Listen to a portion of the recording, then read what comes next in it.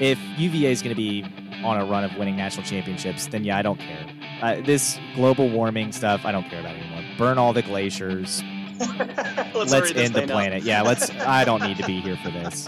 I'm okay.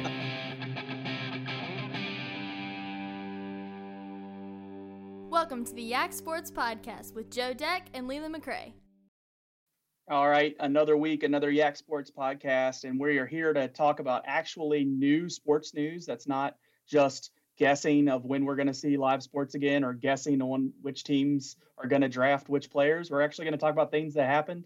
So Joe Deck is with me like normal, and Joe, let's just dive into the draft, and let's just talk about some of those top stories early. What surprised me the most with the draft, and we'll get to the entertainment value and what our comments on what we saw, but talking about the business at hand, I was surprised there was no early trades. I was really thinking the Redskins had potential to trade down. They didn't, and that's fine. But then no trades until I think it was like 13 or 14. That really surprised me. Yeah, I do think one of the reasons you didn't have any trades was just the situation that the draft had to be in. It was different. It was a virtual draft. Everybody was in their own homes. Far away from each other and very unusual. And so you have GMs and coaches and draft personnel all calling each other and all video conferencing each other, which is not normal. So it probably makes it harder to negotiate a trade if you don't have some of the parameters already figured out before going into draft day. So, and with the Redskins, I think the reason they didn't trade was they like Chase Young, and yeah, why not? But so I think that was probably the reason you didn't see as much trading, especially early on, as normal. I thought the one weird thing was in a draft where quarterbacks were being talked about a little bit. You put it on here, and I agree with you. New England not taking a quarterback seemed kind of weird. I don't know if they've got a plan for a free agent that they like or what, but to me, I thought it was weird that they didn't go get a quarterback. Oh well. I mean, any other franchise, you'd probably be more worried, but it's New England, so you just kind of assume something's going to work out, or they have something in their back pocket. Yeah, I don't know what they're going to do. I don't know what the plan is, but I'm sure, like you said, because it's New England and Bill Belichick, I guess we'll see what happens. I know that the Bills, I was kind of surprised the Bills took Jake Fromm. I'm surprised Jake Fromm was there for the Bills to take in the 5th round. I was, yeah. That's a guy who left Georgia early and got drafted in the 5th round. So not a good call by him. We'll talk about other people leaving. That's not a good call. I was talking to somebody that maybe New England just really liked Bryce Love, and that's why Green Bay traded up to make sure they got him. I don't know. I don't know why Green Bay would care that much what New England's doing, so I don't really put any validity to that thought. But, I mean, that rolls into why the heck was Green Bay drafting a quarterback there and trading up to do so and not getting their quarterback who's begging for a wide receiver. Yeah, I didn't think that was a smart move by Green Bay, but I don't think that quarterback's going to be successful in the NFL anyway. So trading up to get him did not seem like a good move to me. I know it seems easy to say this now because Aaron Rodgers has proven to have a Hall of Fame career and win a Super Bowl. But, like, I thought he was pretty good when he was coming out of college. He had played Virginia Tech in a bowl game, so I was really aware of what he was doing at Cal. I mean, he was a good player. And then it was shocking that he had fallen that low. And I think that's why Green Bay pulled that trigger then, was because it was so much value that had been dropping, and then they really liked him. I don't see how this situation parallels that. I know during the draft, my friend group, and I'll talk a little bit more about that, but that was our comments early, was saying, hey, Brett Favre was around this age when they did this with Aaron Rodgers and that, and they talked about on ESPN shortly later. And I don't draw the comparisons that closely. The age is somewhat comparison, but I don't think Bryce Love is the prospect that Aaron Rodgers is or was then, and obviously has proven to be. But I don't know. It just seems like mismanagement there. And if they were really that worried about the next quarterback, I would get somebody better than Bryce Love, and I would also have given Aaron Rodgers more weapons in the meantime. Yeah, no, I agree. I don't think that's going to end up being a thing that works. Let's move on to the local aspect of the draft in terms of players that got drafted. We talked about New England not taking a quarterback. What they did do was take Dalton Keene in the third round, which was surprising. He wasn't the highest rated tight end, according to the draft experts, when New England took him. In fact, he was picked about 3 rounds before anybody expected him to be picked. But New England, they went up there and they got him in the third. So we'll see. I know a lot of the people that have talked about it said he fits New England's system perfectly, and this is going to be a slam dunk and all this, and all you Dalton Keene haters, this is proving you wrong.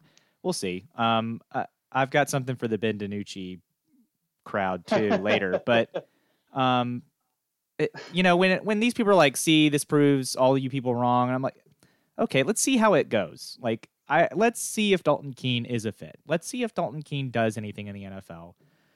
He's a third-round pick, so that makes me think he's probably going to make the team. I don't think the Patriots are going to take him in the third round if they think there's a chance of him not being on the team when the season starts. But I don't know. I didn't see it when he was at Tech that he was an NFL player. I don't see it now. I mean, when you're asking me, do I think Dalton Keene is a better tight end than Jeff King? No. So Jeff King didn't get drafted. So, or if he did, he didn't get drafted that high. He was young for the Panthers and he played for a while. Oh, that's right. He did play for a while. Okay. Yeah. You're right. That's probably a bad comparison if you don't think Keene's very good. I'm rooting for the kid. I think Keene's better. I think you're not. I think Jeff King is better than Dalton Keene. And so, the fact that Dalton Keene is the highest tight end ever drafted out of Virginia Tech, that's surprising to me. I just don't think he's as good as some other tight ends we've had. It would have been Heath Miller if he just would have come here to play tight end like UVA told him he wasn't going to have to do at UVA, and then, of course, did. But I don't know. I'm rooting for Dalton Keene. I don't think you're not rooting for him. I think you just don't project him to be high. I was shocked he went that high. I really was. Third round. I mean, I was worried about him getting drafted. I thought New England – I mean, when he declared for the draft early, I think New England Patriots was one of the first words out of my mouth was, that's his hope. That's where he hopes to go. And I figured they could just sit around and wait and maybe even sign him as an unrestricted free agent or draft him in the late rounds. But no, I guess there must have been more pressure for them to draft him that high. There must have been more interest than we were giving him credit for. And so, I mean, I'm happy for the kid. He's going to make more money because he was drafted higher and he has a better shot to make the team. I'm rooting for him. I guess I'm still pessimistic, and I hope it for his sake and for our team. It's good for the Hokies to put these guys in the NFL and then be successful. So I want that to happen. I guess I'm just not sitting here looking at like I did when Michael Vick or D'Angelo Hall was coming out of Virginia Tech, where I was like, I know they'll have an impact on those teams. It'll be interesting to see how this works out for them. I mean, if Tom Brady was still there, maybe I'd have better hope because I know he dumps it down to tight ends.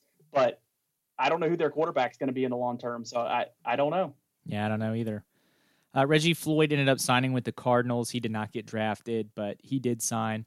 Shocker, Ryan Willis still hasn't signed, and Deshaun McClease, who left early from Tech, hasn't signed. He did put on Twitter that he will remember this, and this will motivate him, and that's fine. It can motivate him at the family dinner table because he's not playing. He's not going to – I don't even think he's going to get signed. The fact that he hasn't been signed yet, if you have made it this long after the draft and haven't been signed, you are not a priority free agent. You are if someone gets hurt and we absolutely just need a body to fill a spot, maybe. But and I don't think he's going. The fact that he left early was stupid to me. I don't know who gave him that advice, but it was terrible advice, and he took it. And now these NFL teams have been sitting here. They watched half a season of XFL with running backs on those teams with pro experience. Mm-hmm. That to me it looked better than Deshaun McClease. Like I never understood why he left early. And bad news for him. He doesn't even have bad news for him. He doesn't even have the XFL to go to try to prove himself. Yeah, that's gone. Exactly. So enjoy family dinner because I think that's what's going to be motivating is fighting at the family dinner table to get first in line, I guess, because he's not going to be getting any yards on a football field. That reminds me of the point though. I was wondering if Phillips, we were going to hear him get signed kind of running into draft week here of somebody that wanted a proven player, a player that played pretty well in college, had highlights, good stats, and then actually played in the XFL and played well. I was surprised we haven't seen him sign yet. I think he'll get signed. I don't think this is a bad sign. I just was surprised that didn't get kind of handled pre-draft of one of these teams that place Phillips like as a second or third round draft pick talent, just going ahead and locking him up so they have him on the roster. But we'll see. It was a deep draft class for the wide receiver, so we'll see what happens there. Speaking of deep at wide receiver, UVA had a couple guys drafted. Joe Reed, their wide receiver, went in the 5th round to the Chargers. They also had Bryce Hall go in the 5th round to the Jets. Max signed with the Panthers, the linebacker there. And then Bryce Perkins, not drafted, but signed with the LA Rams. And so he'll have his opportunity there. And, we said, and we still haven't got to the DiNucci talk, but Bryce Perkins, we said better than Willis, better than DiNucci. And we saw articles about those two guys getting drafted and not much news about Bryce Perkins. Well, here's Bryce Perkins, got signed. So good for him, taking the rivalry out of it.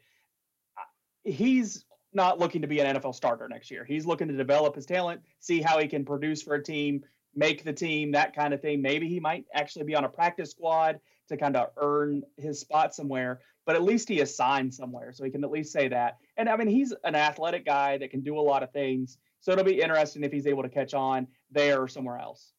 Yeah, I think he'll definitely be on a practice team somewhere. If the Rams don't end up keeping him, I think it would really be smart for a team in the AFC North to pick him up and run him as a scout team quarterback to try to imitate Lamar Jackson, because he's not Lamar Jackson, but he has the same kind of skill set that a Lamar Jackson has.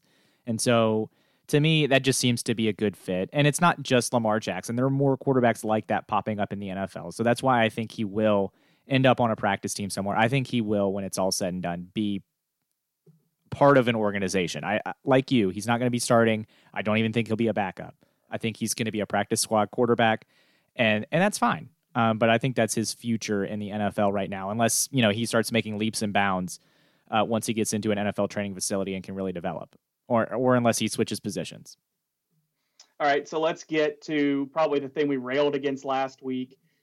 We didn't think Ben DiNucci was going to get drafted. We were haters, and we were proven wrong. He got drafted. Yes, it was the late round, 7th round, I believe, to the Dallas Cowboys, but he got drafted. And he has some kind of existing relationship through Mike McCarthy and some common people that they knew. That's what I saw cited. But Jerry Jones on his yacht, he calls Ben DiNucci to come be a Cowboy. I'm shocked. I watched that kid play live. I watched that kid play, when they weren't on Flow Sports, and so I could actually watch him. I just didn't see it. I saw him do a lot more harm than good in a lot of spots. And then where he was good, I wouldn't say he was good. He was serviceable. He played his position. I just didn't see him standing out like a quarterback that gets drafted in the NFL. I would be shocked if he makes the team. I would be shocked if he is anything involved in an NFL organization. I can't believe it. He is. I'm with you. I don't think he's good. And that's one. The JMU, DiNucci Nation or whatever is dunking on. They're trying to dunk on everybody and be like, "Oh, all you people who said he wasn't any good. Well, he got drafted." Okay, bad people get drafted all the time. What does that mean? Oh, because Ben DiNucci got drafted, he's better than Vadley. If you think Ben DiNucci was a better quarterback than Vadley, please go lay down on the interstate so someone can run you over. You're too stupid to live. You're too stupid to live. You're too stupid to breathe. You're wasting valuable oxygen that could be used to help other people, because that is totally ridiculous. Ben DiNucci is absolutely the reason we didn't win a national championship this year, and I just don't think he is good. I don't think he's better than Rodney Landers. I think there's a lot of JMU quarterbacks that have come through that tunnel and are better than Ben DiNucci. So the fact that Ben DiNucci got drafted and those didn't, I mean, okay, I don't think that makes him a better quarterback. I just think that means he had a connection with Mike McCarthy. And cool. Let's see how long that connection lasts. It's going to get him in the door. They're going to say, oh, this kid sucks, and he's going to get cut. If they have a preseason, he won't survive it. The only thing I have to disagree with you there is, I mean, the Dukes run out of a blow-up dog. They don't really run out of a tunnel. It's more of a inflatable dog that they run out of. Sure. I think you missed an opportunity there to accurately describe what they run out of. Rondell Carter, the defensive end from there, he signed with the Cowboys. Stapleton Dillon signed with the Houston Texans. Riley Stapleton didn't sign, and he was such the great player, the player that JMU had to have this year on the field, had to ignore all the legal problems that came with that kid just to make sure to get him on that field. But the NFL teams aren't touching him. So I just got to be honest. I was really a Riley Stapleton fan before I knew about his personal life, and I think before the events that we became aware of. Then I was the exact opposite, rooting against him, and I still am. For as much trash we're talking on Ben DiNucci, I'll be rooting for him before I'll be rooting for Riley Stapleton. Yeah. So I hope we don't really hear any more Riley Stapleton news, and hopefully he has his life straight. And the way I'm saying, maybe no news about Riley Stapleton's good news, but definitely I don't believe he deserves a shot at the NFL. I think he's borderline at best, and if you take his personal conduct in line with it, you got to leave him out. I agree. His brother have a chance with Texans, but he doesn't need one. I agree. I have said that to a particular JMU season ticket holder that I have conversations with on a regular basis that I'm related to. We have this conversation about how he predicted at the end of the year that 4 JMU Dukes were going to get drafted. I laughed at him. Oh, my goodness. I told him that was the dumbest thing I've ever heard him say. But he believed that. And it's not my brother who has been on this podcast. I do want to clarify that. But I told him, because he said Riley Stapleton definitely getting drafted. And I told him I thought Riley Stapleton was a 6th or 7th round draft pick before the legal issue. And after the legal issue, he's not going to get drafted. A 6th to 7th round projected guy doesn't get drafted and doesn't get signed when they have legal issues, because an NFL team looks at him as a fringe guy anyway. And they say, nope, not worth the headache. Superstar, yeah, you'll put up with a lot. Look at Antonio Brown. He played for 3 different teams last year. You know who's not going to play for 3 different teams? He was a part of 3 organizations. He was part of the Steelers. He was part of the Steelers. He got traded to the Raiders, and then the Raiders cut him, and he went to the Patriots. You're counting the Steelers. Yes, I'm counting the Steelers. He was a part of 3 different organizations, despite all the, nonsense that he presented. But that's an all-pro. Riley Stapleton is a fringe guy, and you're just not going to put up with that from a fringe guy. And so I don't think he's going to be signed. I might be wrong. I didn't think Ben DiNucci was going to get drafted. So maybe I'm wrong. But Dylan Stapleton does sign with the Houston Texans, which is great. Brandon Polk, a wide receiver, he ended up with the LA Rams, and John Daka went to the Ravens. And as you said, Rondell Carter with the Cowboys. I actually thought Rondell Carter was the best player from JMU in the draft, and I was surprised that he didn't get drafted. But whatever. I think he has a better chance of making the Cowboys than Ben DiNucci. On the topic of JMU, I took the bait late Saturday, and there was the talk on Twitter. And if anybody wants to hear my thoughts, go back to my Twitter. It's not worth your time. It wasn't worth my time talking about it, and it was until the sobering daylight before I realized it wasn't worth my time to talk about. But JMU people out there tried to make some stats to put them on the same level of ACC teams, particularly Virginia Tech, and talk about how many players they've had drafted, 2 in the last 2 years, and how many Hall of Famers they have, 1, and tried to equate that to Virginia Tech. It's just not, we're not on equal grounds here. I root for JMU all the time. I just don't see how that argument is justified. I'll pause because I know your answer and let you respond.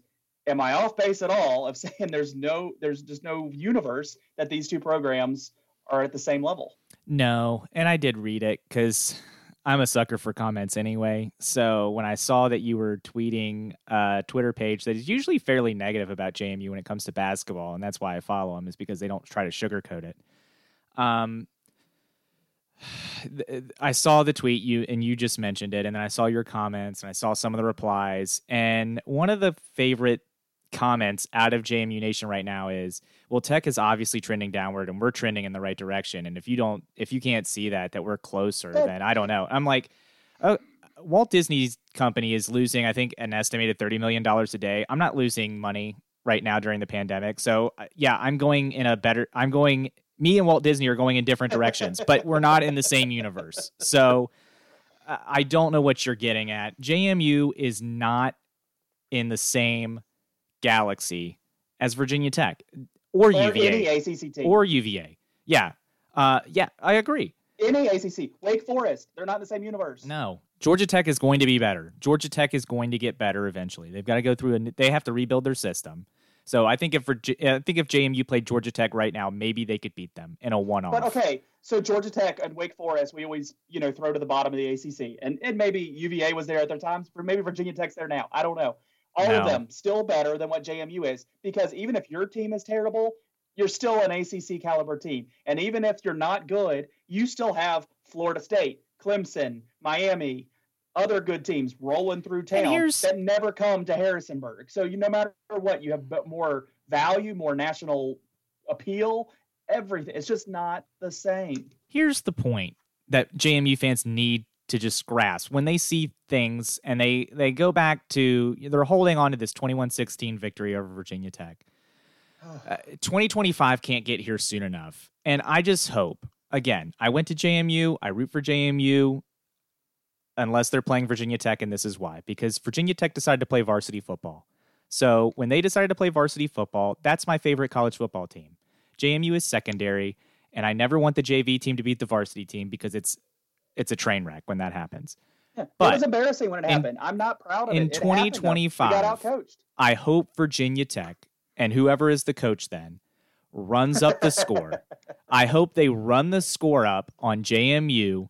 I hope they don't call off the dogs. I want them to blow them out. If they want to put the backups in so the starters don't get hurt in a meaningless football game, because that's right, I said JMU's meaningless opponent, that's fine. I just hope they keep passing and light them up, because I want Virginia Tech's backups to be in the second half and continue to blow out JMU with the backups in, throwing the ball all over the field, running all over the field, blitzing, blowing up whatever goofball quarterback they have that thinks that they think is the best player in the state of Virginia.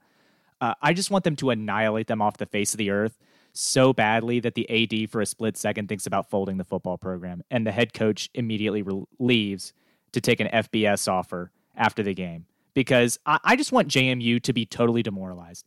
We have the most delusional fans in the entire world. There is no way your FCS national championship matters as much as the Car Care Bowl or whatever, the Continental Tire Bowl or whatever it's called now. I don't even know what the bowl is called, but I care about that. I care about that more than I care about the FCS national championship. And they admit that themselves, because they cite beating Virginia Tech before they cite their 2 national championships. It's just, I mean, they admit it themselves just in that. And I always go back to these last 2 points, and I want to get off the subject because it's not worth our time. Number one, they put the national championship for 1AA, or whatever you want to call it now, at noon on a Saturday because they can't compete with anything else. They put the D3 championship in prime time. In prime time, they put the D3 national championship. So honestly, ESPN gives more credit to the D3. They think they're going to get more viewers for the D3 championship than they will for the FCS. My second point is JMU is a stepping stone job for any coach that comes there. And they're a stepping stone to East Carolina. That's what they're a stepping stone to. Virginia Tech, if we have a coach leave, they're either retiring because they've been there for 30 years, or you have to talk about Oklahoma or Florida State or one of these all-time national programs before that's the conversation we're going to have. We aren't a stepping stone to East Carolina. And maybe if I'm being a little nice about what if we're a stepping stone, what we would step to. I know Baylor came calling, but he didn't go. But still, Baylor's a better job than East Carolina. So just know where you're at. Just recognize the room that you are in. And this goes to the JMU fans who think they can compete in the ACC. You can't. You can't compete in the ACC. You can't compete in the Big 12. You know how I know that? Because you lost to West Virginia, and West Virginia didn't even go to a bowl game this year. So stop. And by the way, if you're waiting because you think that JMU shouldn't go FBS unless they're going into a Power 5 conference, that's not how this works. Power 5 conferences don't value 1AA teams. They will pick from Conference USA, the MAC, the Sun Belt that we're too good for. They'll pick from those conferences first. That's where they're going. So that's why you have to go to one of those conferences. And when JMU goes FBS, that's fine. Then I'll start paying attention. Then actual fans will show up to the first 2 games of the year because they're not playing Central Connecticut State. Yeah, you're not playing Robert Morris or Central Connecticut State. So people will go to the games and they'll watch. You're not on Flow Sports, so people will be able to watch it on TV. You're in a conference that's on Flow Sports and you play JV football, and that's fine. But just stop trying to compare yourself to varsity football and big boy football. You're not Virginia Tech. You're not UVA. You're not anybody in the FBS because you're in the FCS and you don't matter. Quick thoughts on your Ravens. We don't have to cover everybody that they got, but your quick thoughts about the draft. It was fine. I like Patrick Queen. I thought that was a good pick. J.K. Dobbins is going to be great to have for a few years with the rookie contract. So because we go through running backs, once or twice a year. I mean, yeah, we'll cycle them out. We don't re-sign them. So J.K. Dobbins will ride you for 4 years or whatever the rookie contract is now, and then you'll be on your way.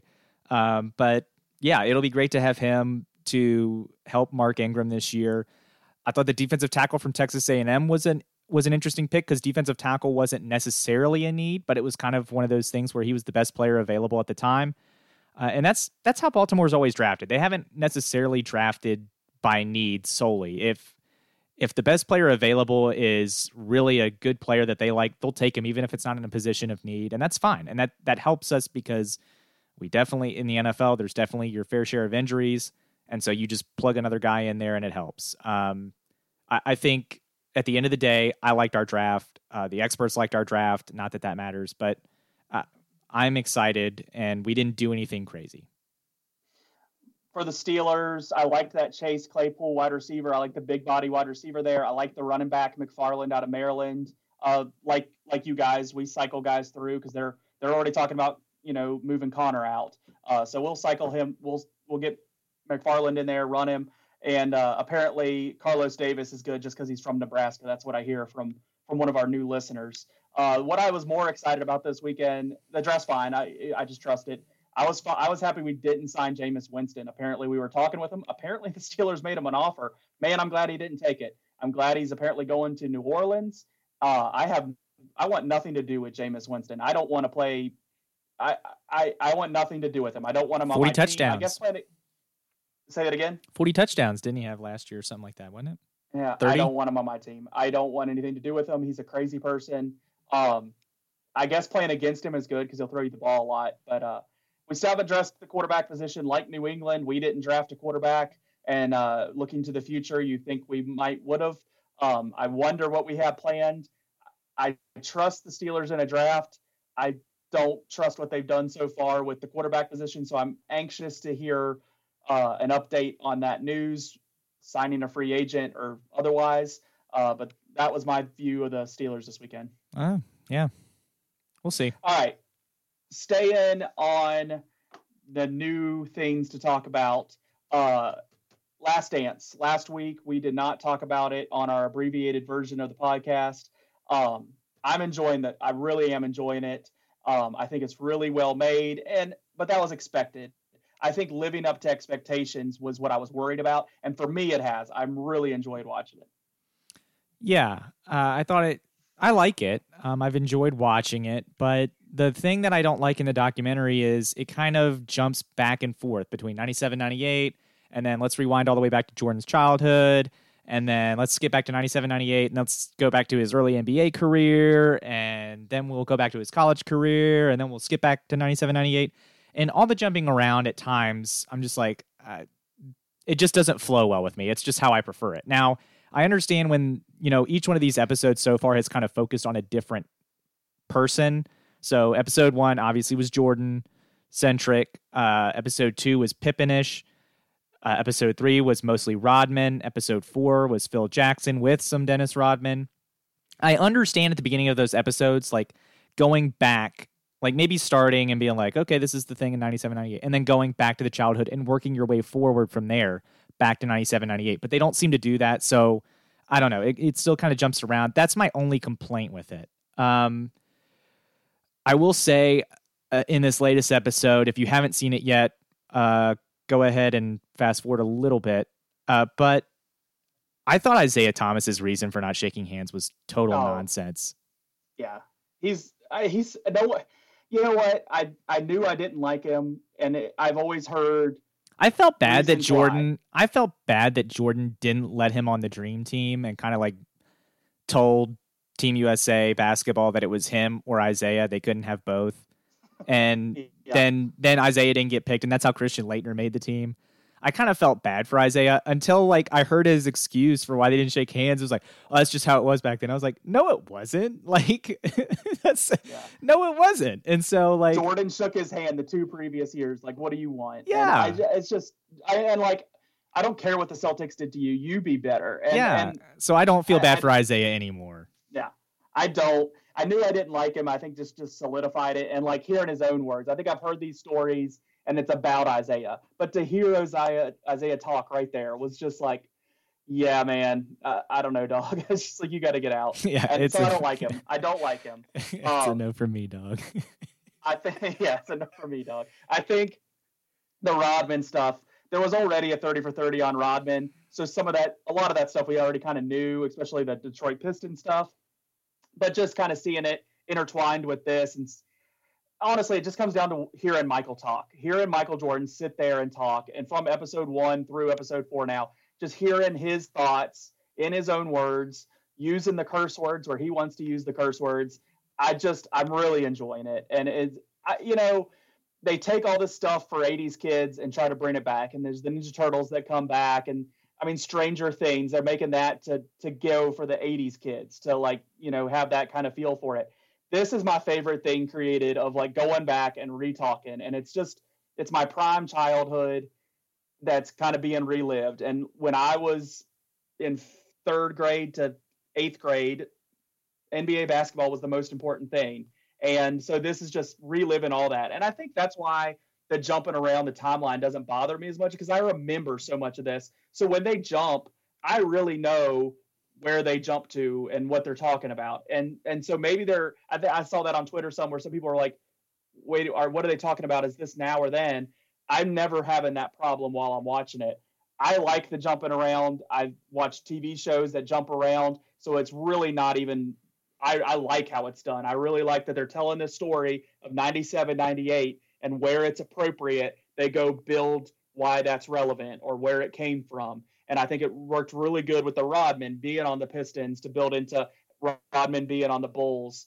But even in episodes 1 and 2 where they did it, it didn't bother me whatsoever.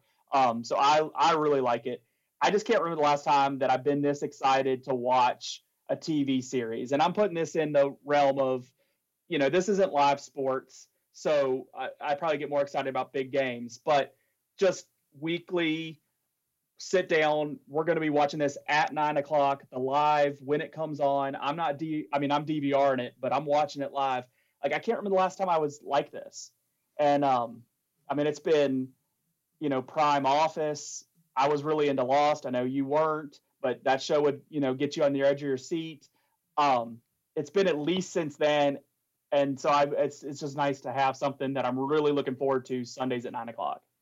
Sundays at 9:00 used to be Game of Thrones time, so I'm not with you there. Yeah. But yeah, I like I said, I think the jumping around is the only complaint I have. It doesn't make me not like it. I would say in terms of TV shows that do it, those are typically not good TV shows. But the documentary's fine. It's good. I like it. And like you, I'm definitely glued to the TV when it comes on Sunday at 9. So it's fun to watch. I watch it live, and then I go to bed after that. But I was fired up last night. I could have gone in the driveway and shot hoops for the rest of the night. Again, I wanted the rest of them last night. If they just would have said, "All right, we fooled you for a week. Now we're going to give you the rest of them," I'd have sat there and watched eight straight hours of this show. Like I was fired up, ready to watch more. I was ready to play basketball. I was ready to do anything. I was fired up. Yeah, I had 2 takeaways from the Rodman one. The first one being, I think the most shocking thing I've learned in this entire 4 episodes so far, that Dennis Rodman has never used drugs. That was shocking to me. Did he say never, or did he say he didn't use them when he was on the Pistons? No, he said he's never used drugs. Because that was part of like the childhood thing that he walked past that every time. He goes, I never got in. He's like, I've never been into that.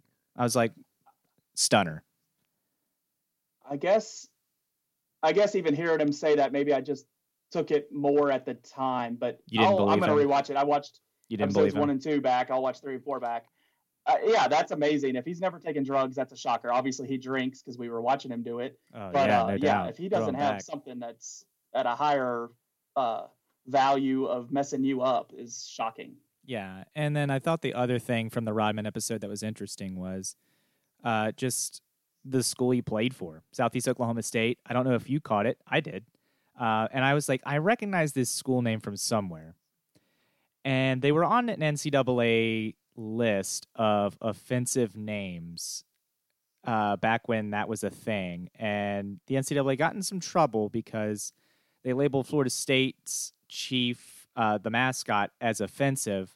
And that was designed by the Seminole tribe. So that was where the NCAA got in some trouble trying to tell Florida State that they were being offensive when Florida State got permission from the Seminoles tribe to have that mascot, and they let them design it. But anyway, of all the names that were on there, some schools ended up changing their name because of the NCAA saying that they wouldn't be allowed to host events if they kept their name and Native American imagery. Florida State got an exception. There's been some other ones that had exceptions. But one on the list that I was like, okay, I'll give you that one, NCAA, was Southeast Oklahoma State. And I didn't realize it because when they said he went to a school called Southeast Oklahoma State, and for a split second I was like, why is that familiar? And then you watched him play basketball and you saw the name on the front, and it was Savages. And I was like, got it. That's why. I remember that, and I'll give that to you, NCAA. That one is offensive. So yeah, that is. Don't go back and watch Peter Pan. I did that like 2 weeks ago, and there's a lot of problems with Indians in that movie. Yeah, I knew that. I was aware. Also, Pocahontas has Savages in the song. It was driven home watching it with the kids the other week. Oh yeah. This pretty much the whole scene with the Native Americans would definitely not get past today.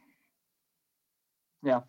All right. So some local news, college basketball news. 2 guys doing the grad transfer or just transfer route. Grad transfer for Justin Kier out of Spotswood.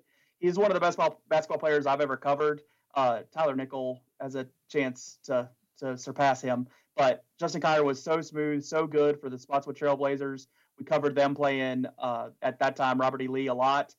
He was at George Mason. He got hurt last season, but now he's using his grad transfer. He's going to go play for Georgia. Georgia is one of those teams. They did really good in the recruiting trail like a year ago, maybe 2 years ago. That's a team that you kind of need to watch out for. So I'm kind of excited for Justin Kier to be there next year, and maybe next year is the year that Georgia kind of makes a run to the top of the SEC. I don't know what that will put him in the tournament, but that could be interesting. So watch for him there. And then Landers Nolley. This guy. I felt bad for him when they kept him out because they claimed he potentially cheated or whatever on his ACT, but he came to the Hokies. He was marked ineligible. Then he finally got eligible again. Then he played for us. Then he was in the transfer portal. Then he went to Memphis. And then on Friday or Saturday, he declared that he was going to the draft. So without ever playing a game at Memphis, he declares for the NBA draft. And then on Monday, today, while we're recording, he said, no, I'm staying at Memphis. So this kid, I don't know, maybe he did cheat on his ACT because, he doesn't seem like he knows what he's doing at all in life.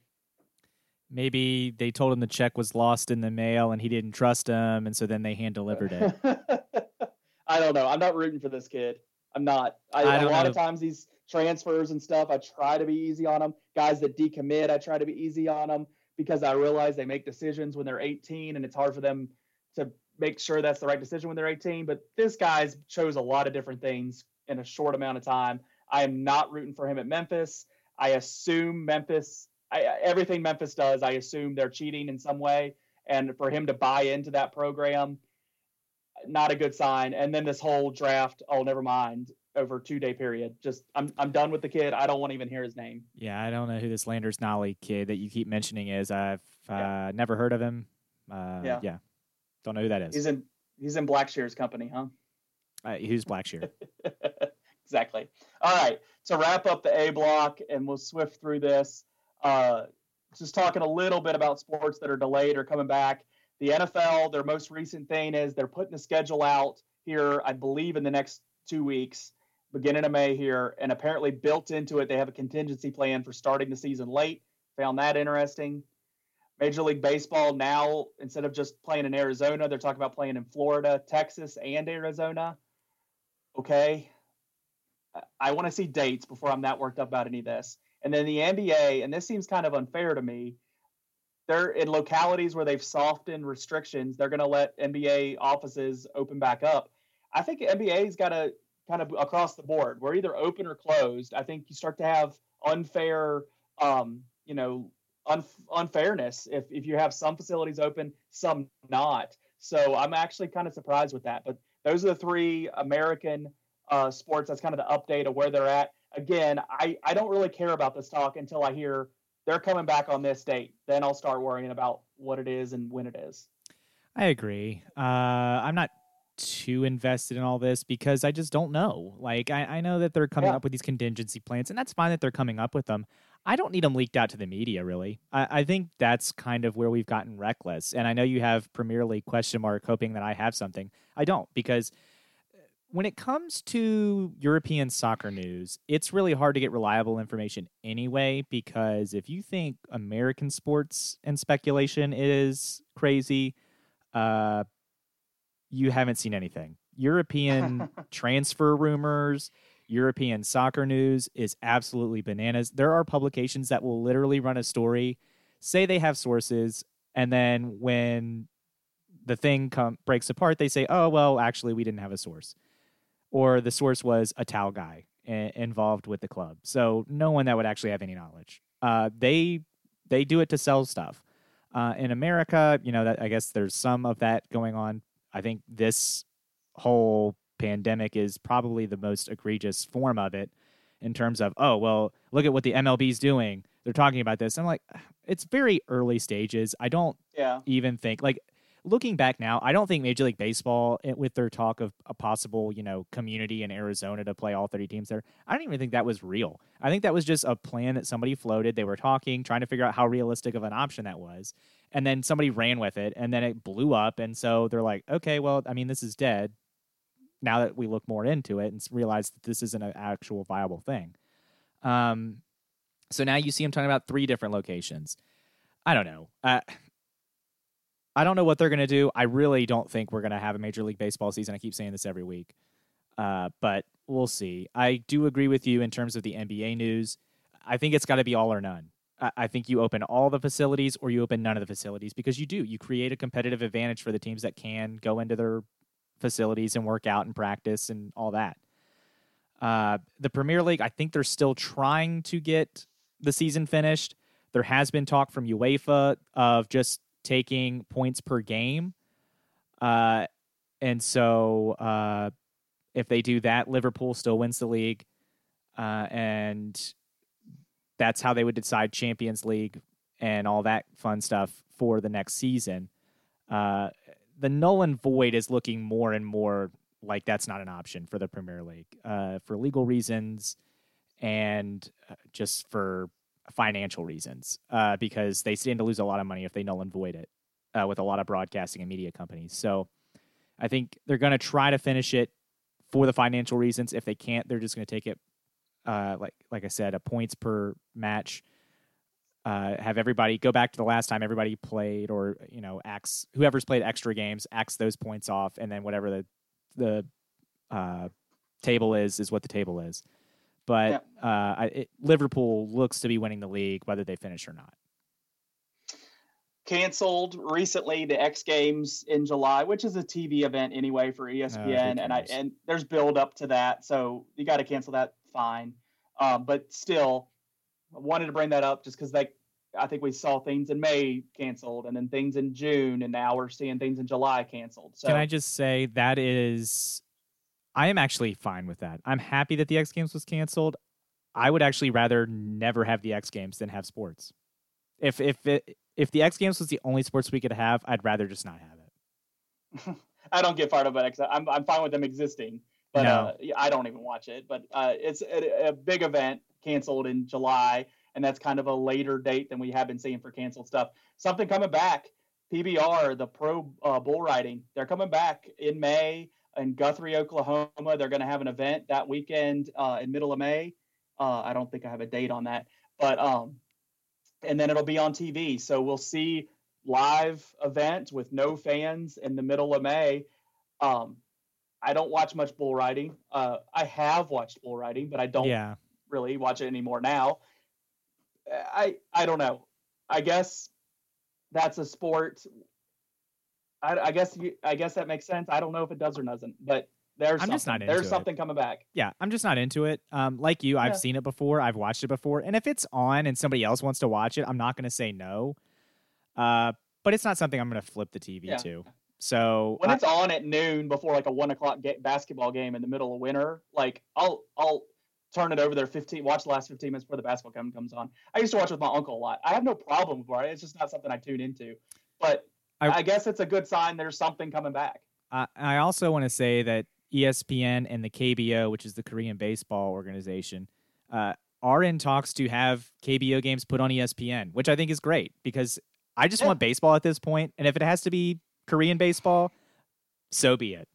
I'll watch Hyun-Soo Kim. He used to be an Oriole. He's back in the KBO, I think. So I'll root on Hyun-Soo Kim. If they want to put on the Taiwan Baseball League, too, I'll root for that. I don't care. I just want baseball.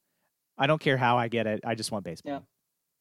Fair enough. All right, let's get out of here. Let's get to the B block and talk to Michael Phillips and dig into the Redskins. We kind of blew past them in our talk, and let's see what Michael thinks about what they did.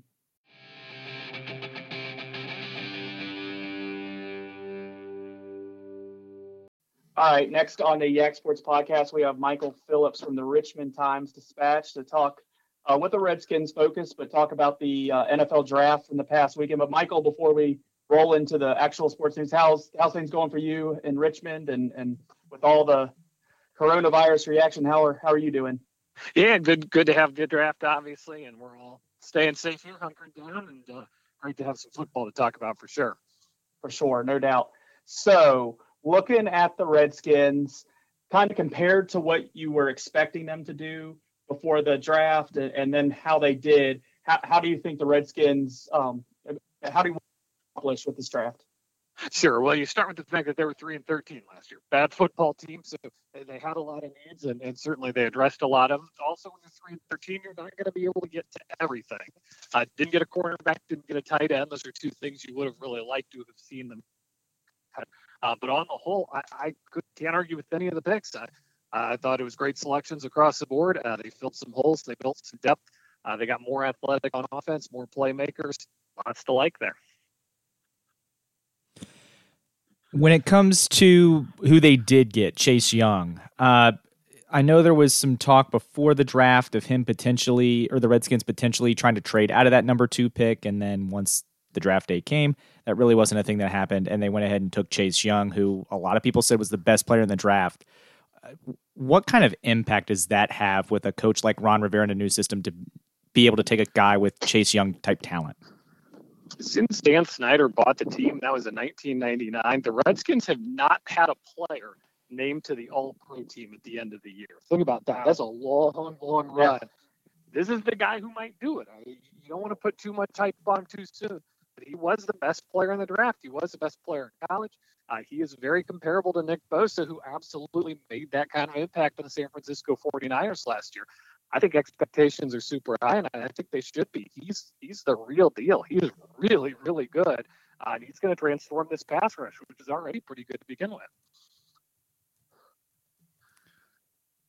So when it comes to, again, another position that they drafted, when you have a guy like Chase Young on the defensive side, the wide receivers, is that something that you see them having an impact early on, or is that more of a they need to keep grooming them at wide receiver?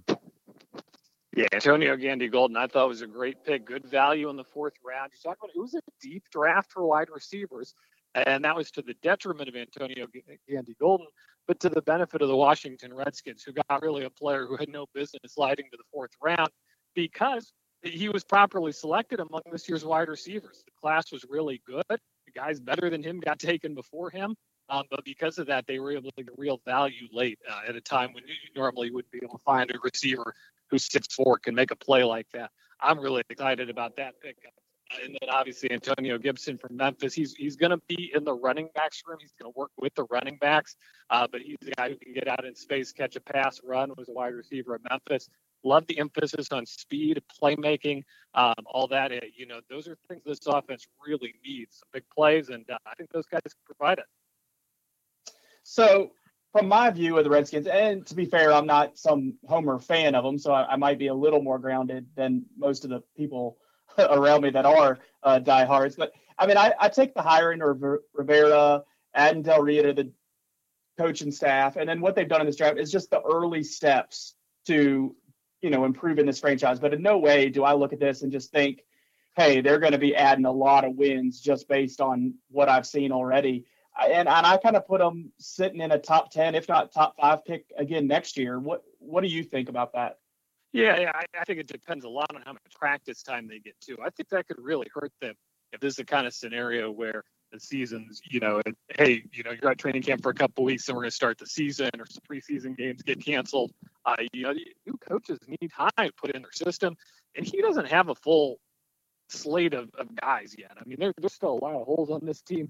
NFC East, man, NFC East has some good receivers. You look around, Cowboys added another, Eagles added another. They already had good receivers to start with.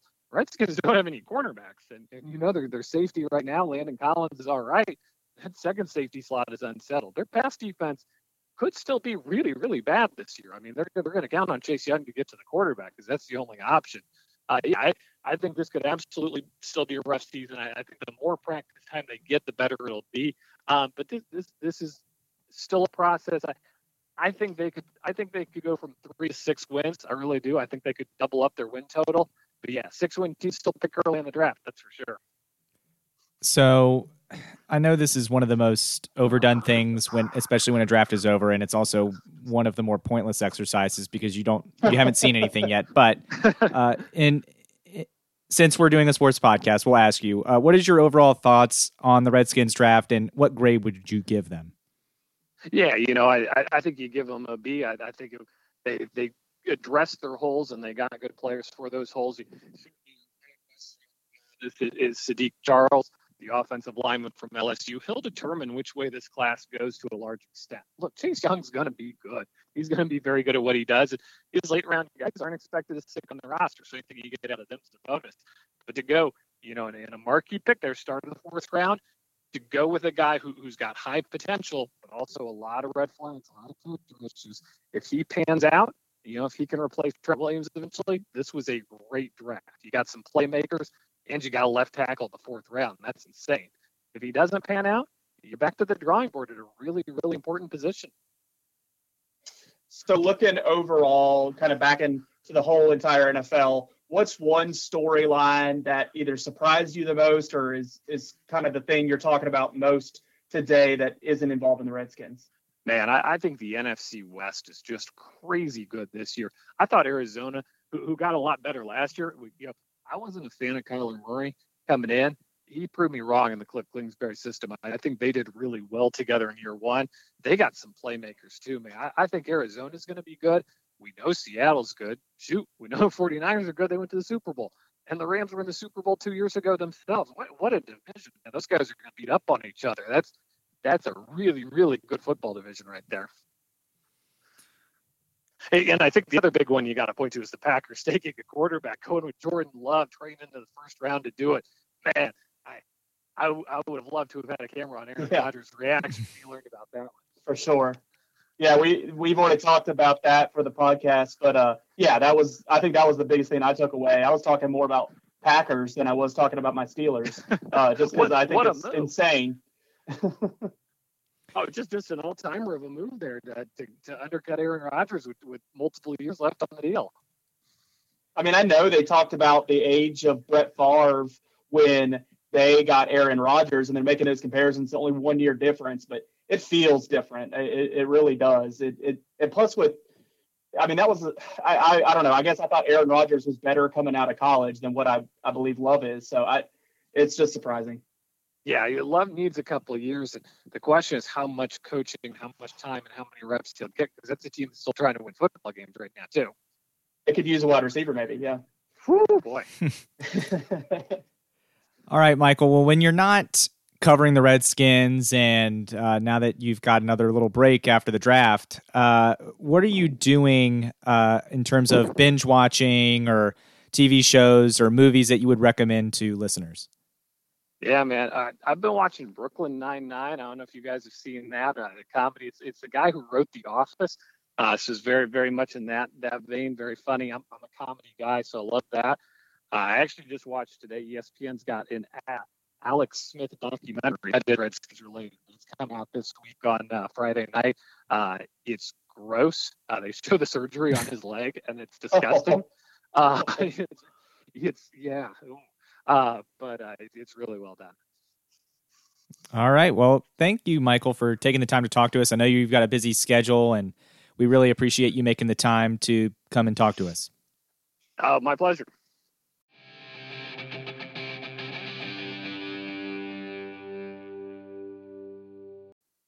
All right, here with the D block. No bracket this week. We had a lot of sports to talk about this week, so we will use up a bracket next week or so. But jumping in, what's dominating my life? I'll go first. Watching the draft. We kind of left out the entertainment value of the draft. The draft was up in ratings, but I think that was a lot to do with people being at home and really seeking some new sports information.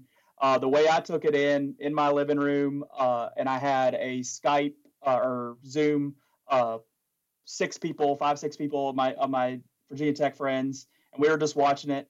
And we had a lot of comments about Cliff Clinsbury's house. We had talks about Belichick's house, which was very normal, very opposite end of the spectrum there between Cliff Clinsbury out there in Arizona and Bill Belichick's house up in New England.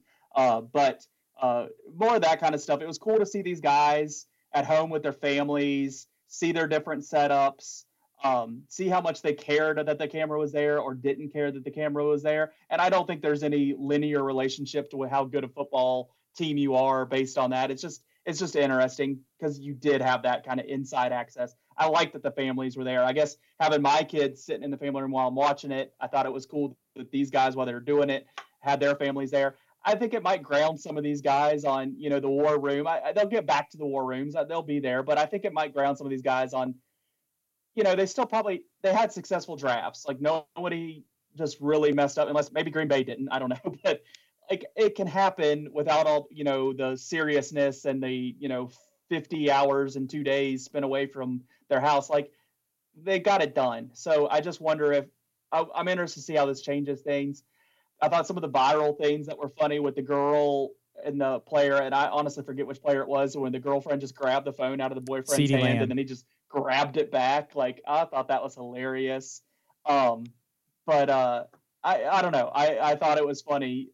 It was fun to enjoy it the way we did. We've never watched the draft all on Zoom or Skype before. I bet we do now. And, the draft will go back to being a big glitzy show. I bet we start watching it with each other like that again, because it kind of made it more fun. Because I put the draft on, but I go out with what I'm doing other things. I paid more attention to it because we were talking about it. We synced it up. We all paused at the same minute mark so we can make sure we all were at the same point. So I don't know. I had fun with it, and I probably sat there more on Thursday night than I ever had in the last couple of years, especially with kids around, than I had the years previous. So I thought it was more interesting for that sake, but it was more social than it was the product from the TV. Okay. Yeah, I didn't. I watched a little bit of Thursday night. I still didn't watch Friday or Saturday. Yeah, I was going to say, I watched a little bit of Thursday night, and then I got bored because it's the draft, and my biggest problem with the draft is that we don't have a draft. We have so much time wasting. It took us 20 minutes before we even started the draft after 8 o'clock, which, whatever. I get there's a pandemic. We have to acknowledge it. I didn't need 8 different people to talk about it before a single pick was made. But okay. I found the fans in the background. It was supposed to be virtual booing. I found that to be stupid. I liked it. I liked it when the team started not having enough to fill it out. Yeah. Like you had 32 fans back there, and then very quickly it's down to 25, and then 15. I just thought that was really dumb. Funny. I just hated it. I thought it was so dumb. Nobody booed. So that was dumb. I think the booing's dumb. I think I that like gets booing old. Roger Goodell. I wish that fans were allowed at the MLB draft so they could boo Rob Manfred. Uh, I thought the fans behind and the little video cameras were dumb. I thought that the fact that we have to wait 2 extra minutes after a pick is in to hear who the pick is dumb. I don't need to watch 10 minutes of Joe Burrow highlights when the second pick is in. You had your chance to run Joe Burrow highlights, ESPN. It was called literally mid-March on. And they did. And you did. And we had that before the Bengals pick was in, because the Bengals waited, I guess, for fun. For 5 minutes, because it was like, oh, well, who are the Bengals going to take? I hate that. When the team knows what they're doing with the number 1 pick, just go up there and just say it. Like, why do we have to wait? The Redskins knew what they were doing with the number 2 pick when they didn't trade it. Go up there and pick Chase Young. But to be fair, like everything that you're knocking on the draft is the same every year. It is the same every year. It's why I hate the draft. It's why I hate the draft. This year's the same. It's fine. The only difference was we got to see the inside of people's homes, which I watched more than you usually do. I don't actually care. I watched more than I did the year before. There's been other years where I've actually sat down and watched the draft, and then I realized I don't like this.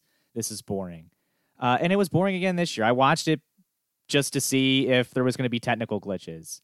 There weren't. So, except for Trey Wingo tossing it to no one and then everyone staring at him blankly, which I thought was hilarious.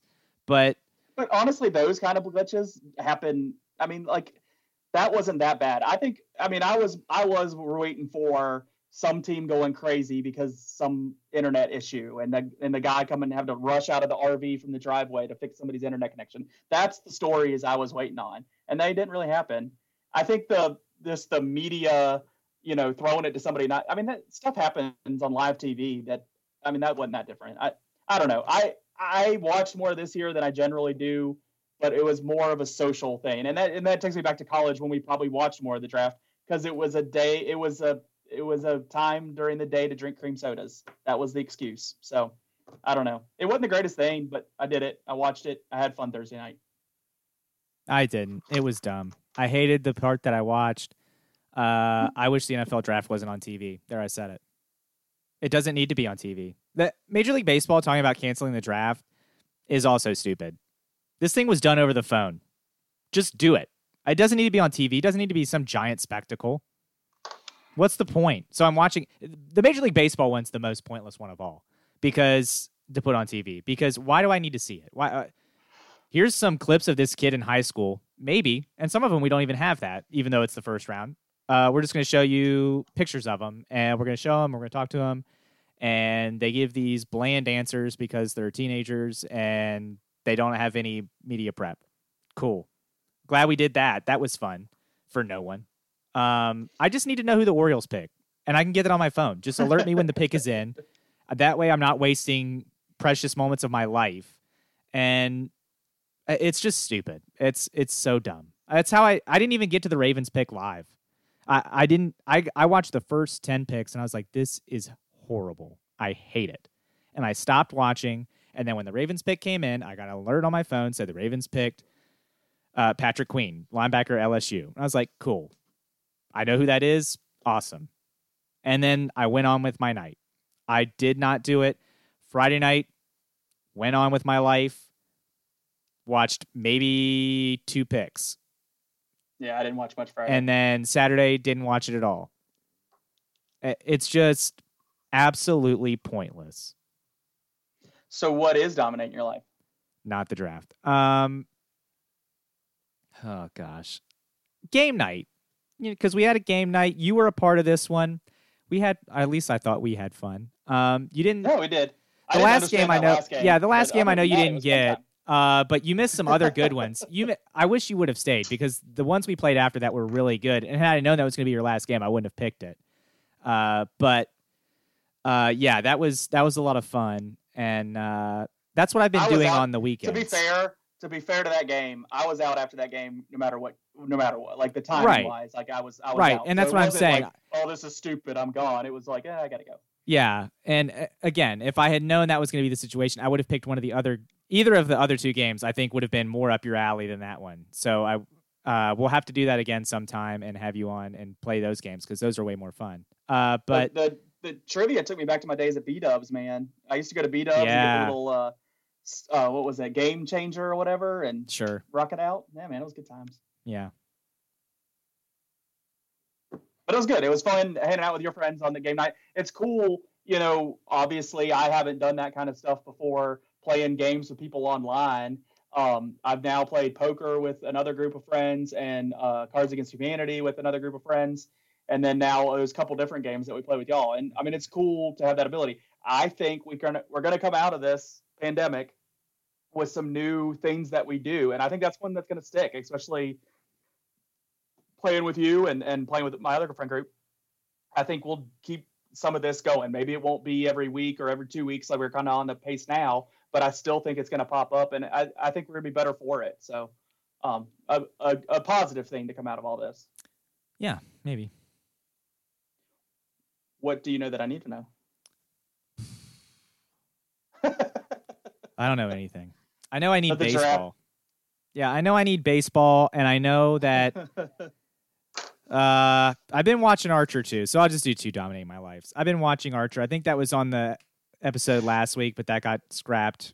Yeah, it's a fun show that's on FX. It's not family friendly. I wouldn't watch it with kids, but because while it's crude humor and there's a lot of references that you kind of have to be paying attention to get it, there's enough that's just out there that they would get it.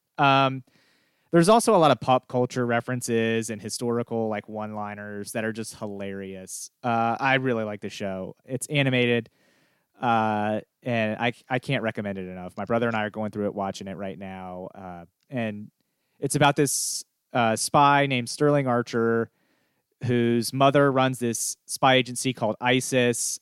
This was before the terrorist group ISIS. After the terrorist group ISIS, they changed the name, obviously. But yeah, which that's why that news, like that's why when that thing became a thing, because I'm sitting there watching Archer, that's how I know ISIS. And then it's like there's this terrorist group called ISIS, and I was like, well, if it's anything like the Archer ISIS, they're going to be bumbling fools, and who cares? They're not going to be able to accomplish anything. But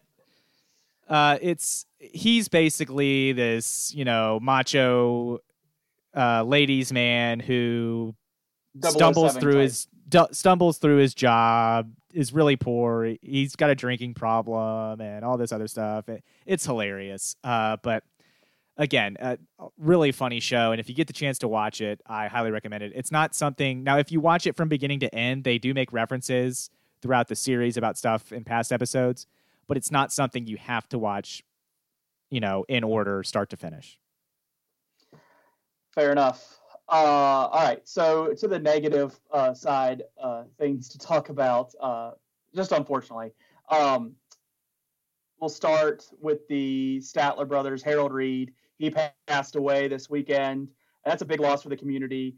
Statler brothers are, Stanton royalty. I mean, they, everybody has their stories about going and watching them play during the 4th of July when they were kids, people my age. And then older than me, it's even more so. I mean, it was the setting up the chairs, and they're celebrities, and they're a name in country music, and they carry a lot of weight. And they've been retired, and they haven't been doing the 4th of July, and it's not like they're creating new music, but their legends still live, particularly in the area.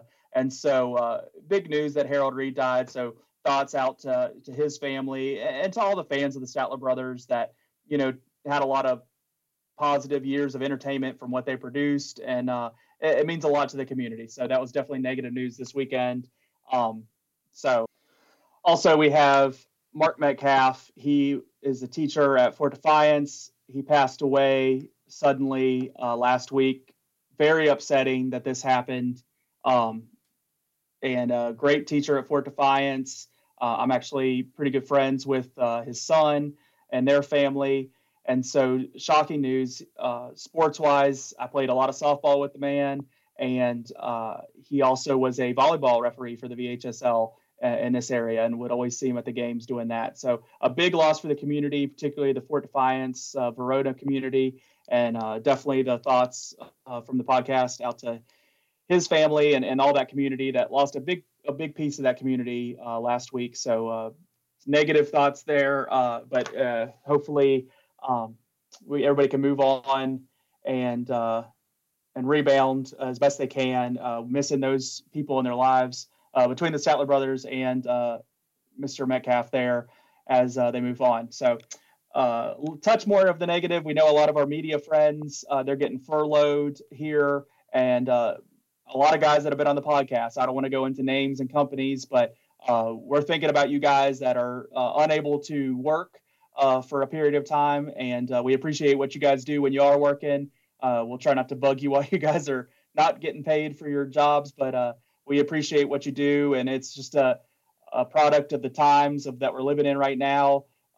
So hopefully everything kind of gets back to normal, and everybody can find a better way to keep these guys doing what they do, because we need to know about sports news, and we're missing these guys when they're being furloughed. So hopefully everybody, this is a good reminder of what you'd be missing when these guys are gone. I know in the times we don't have live sports right now, a lot of these guys are still putting out good Twitter content, putting out articles. I know getting specific here, Patrick Height, he talked directly about writing different things for the news leader and taking on a different role. So hopefully these times kind of remind us having media is important, because we need to know what's going on with world events. And yes, sure, sports is an escape from the seriousness of what we're dealing with now or any other time. But it's important to have these people working and make sure they're getting back to doing what they're doing. So that's enough of the negative from my end. Too much of what I need to know, what I know that you need to know that was negative. All right. Well, that'll do it for this week's episode of the Yak Sports Podcast. For Leland McRae, I'm Joe Deck. Make sure you're following us on Twitter at Yak Sports Pod. We're on Facebook, Yak Sports Pod, or you can email us, yaksportspod@gmail.com. We do have one bracket in the chamber that we didn't get to this week, like Leland said. We'll get to that next week. Please send us any more bracket ideas that you have or that brackets that you find. Otherwise, we might have to start doing top fives or something. I don't know. But we would love to have ideas from our listeners on segments to fill the sportsless void that we are moving into, because even though the PBR will be starting soon, we won't be talking about it. You can subscribe to this podcast. Make sure you never listen or never miss another episode. Some of you may never listen, but if you subscribe on Podbean, Apple Podcasts, Google Podcasts, or Spotify, you'll never miss another episode. And again, make sure you're sharing it with your friends. If you find particular segments or episodes great, insightful, or just downright funny, and be sure to interact with us on social media. I know Leland put up the one post during the week that was great. Maybe we'll talk about that more next week if we're looking for something too. But until then, folks, we hope you enjoyed this episode of the Yak Sports Podcast. Until next week, have a good week. You've been listening to Yak Sports, your Augusta County sports podcast.